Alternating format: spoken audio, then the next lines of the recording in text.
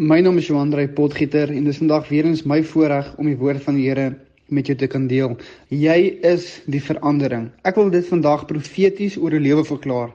Jy is die verandering. Ek wil vandag graag lees vir ons uit Rigters 13 vers 5 en dit sê die volgende: Jy gaan binnekort geboorte gee aan 'n seun. Jou seun se hare mag nooit geskeer word nie. Hy sal van geboorte af 'n Nasareer van God wees. Hy sal die Israeliete uit die hand van die Filistyne bevry. Nou ons sien in hierdie skrifgedeelte dat die Bybel praat van die verhaal van Samson, die geboorte van Samson. Die Bybel sê dat Israel was onder druk geplaas deur die Filistyne en hulle het swaar gekry.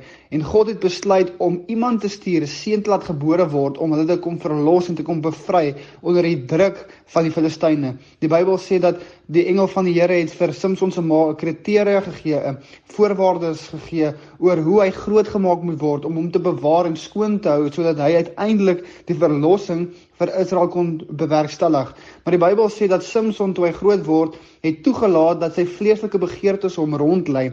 Hy het mekaar geraak met 'n Filistynse vrou, hy het begin wyn drink, hy het verkeerde keuses gemaak. En ons sien aan die einde van Samson se lewe word sy oë uitgesteek, sy hare word afgeskeer en hy word verneder. En hy sterf 'n tragiese dood. Nou, ons kan sien in sy lewe dat hy nie noodwendig die roeping wat op sy lewe was, vervul het nie. Hy was nie getrou in die roeping wat God vir hom gegee het nie. En die Bybel sê dat hy het gesterf. En ons sien dat in die volgende generasie kom daar 'n man na die voorfront toe en sy naam is Dawid. God rig vir Dawid op in die tyd wat Israel steeds onderdruk word deur die Filistyne.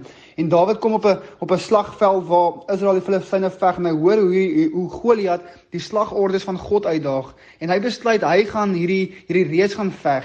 Die Bybel sê dat Dawid was suksesvol geweest en hy het oorwinning gebring vir Israel oor die Filistyne.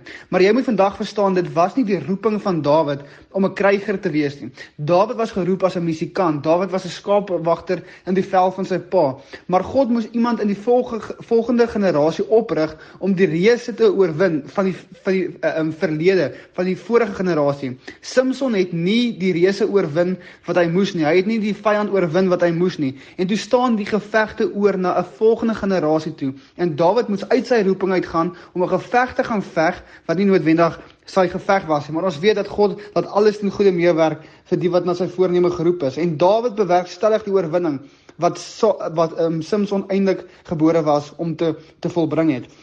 Ek wil vandag vir jou sê dat as ons nie sekere gevegte in ons leeftyd gaan oorwin nie, dan sal dit oorstaan na die volgende generasie toe. Ek wil vandag vir jou stelling gee en vir jou sê, die vyande en die reëse wat ons nie nou gaan oorwin nie, sal oorstaan na ons kinders toe. Ons kinders gaan gevegte veg in hulle leeftyd wat hulle nie noodwendig geroep was om te veg nie, as ons nie gaan doen wat God ons roep om te doen nie. Jy moet vandag verstaan, daar's baie mense, en ek self kom byvoorbeeld uit 'n gebroke huis uit. My ouers is geskei. Maar omdat ek uit 'n geskeide huis uitkom, beteken dit nie dat my kind hoef uit 'n geskeide huis uit te kom nie. Ek kan daardie reus verslaan, daardie gees van egskeiding. My ouers is geskei, hulle ouers is geskei en hulle ouers is geskei. Maar ek breek daardie vloek, ek breek daardie kringloop en my kinders sal nie uit 'n geskeide huis uitkom nie. Ek sal die verandering wees. Ek gaan nie toelaat dat die geveg wat ek nou moet oorwin, oorstaan na nog 'n generasie toe, dat my kind daarmee moet sukkel nie. Nee, hy moet vorentoe gaan en vorentoe beweeg in Jesus naam. En ek wil vandag vir jou sê, net soos Dawid 'n geveg moes veg van Samson, 'n oorwinning verkry wat Samson in 'n vorige generasie reeds moes verkry het, moet ek en jy in ons generasie en ons leeftyd sekere reëse oorwin, sekere gevegte oorwin, sodat ons kinders, wanneer hulle groot word, nie dit in die gesig hoef te staar nie. As jy vandag uit 'n geskeide huis uitkom, wil ek vandag vir jou sê, jou kinders hoef nie uit 'n geskeide huis uitkom nie. As jy uit armoede uitkom, wil ek vandag vir jou sê, jou kinders hoef nie uit armoede uit te kom nie. As jy uit verslawings uitkom, wil ek vandag vir jou sê, jou kinders hoef nie dieselfde pad te stap nie. Jy kan die verandering wees. Jy kan opstaan en sê, ek sal my reëse in die gesig staar, ek sal my reëse oorwin, ek sal my vyande verdryf.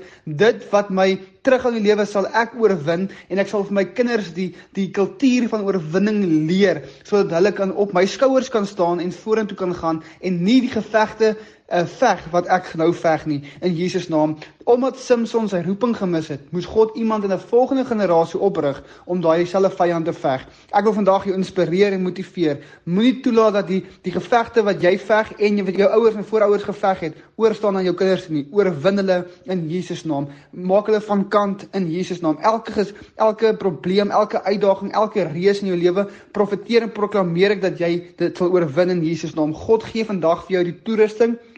God gee vandag vir jou die kapasiteit om te oorwin in Jesus naam. Jy het alles wat jy nodig het om te oorwin. Ek wil vandag jou motiveer, vernietig die reuse, vernietig die uitdagings in jou generasie, in jou leeftyd, en laat toe dat jou kinders skoon kan begin, vry van 'n reus wat oorstaan na die volgende generasie toe in Jesus naam. Vader, ek bid vir elke persoon wat luister.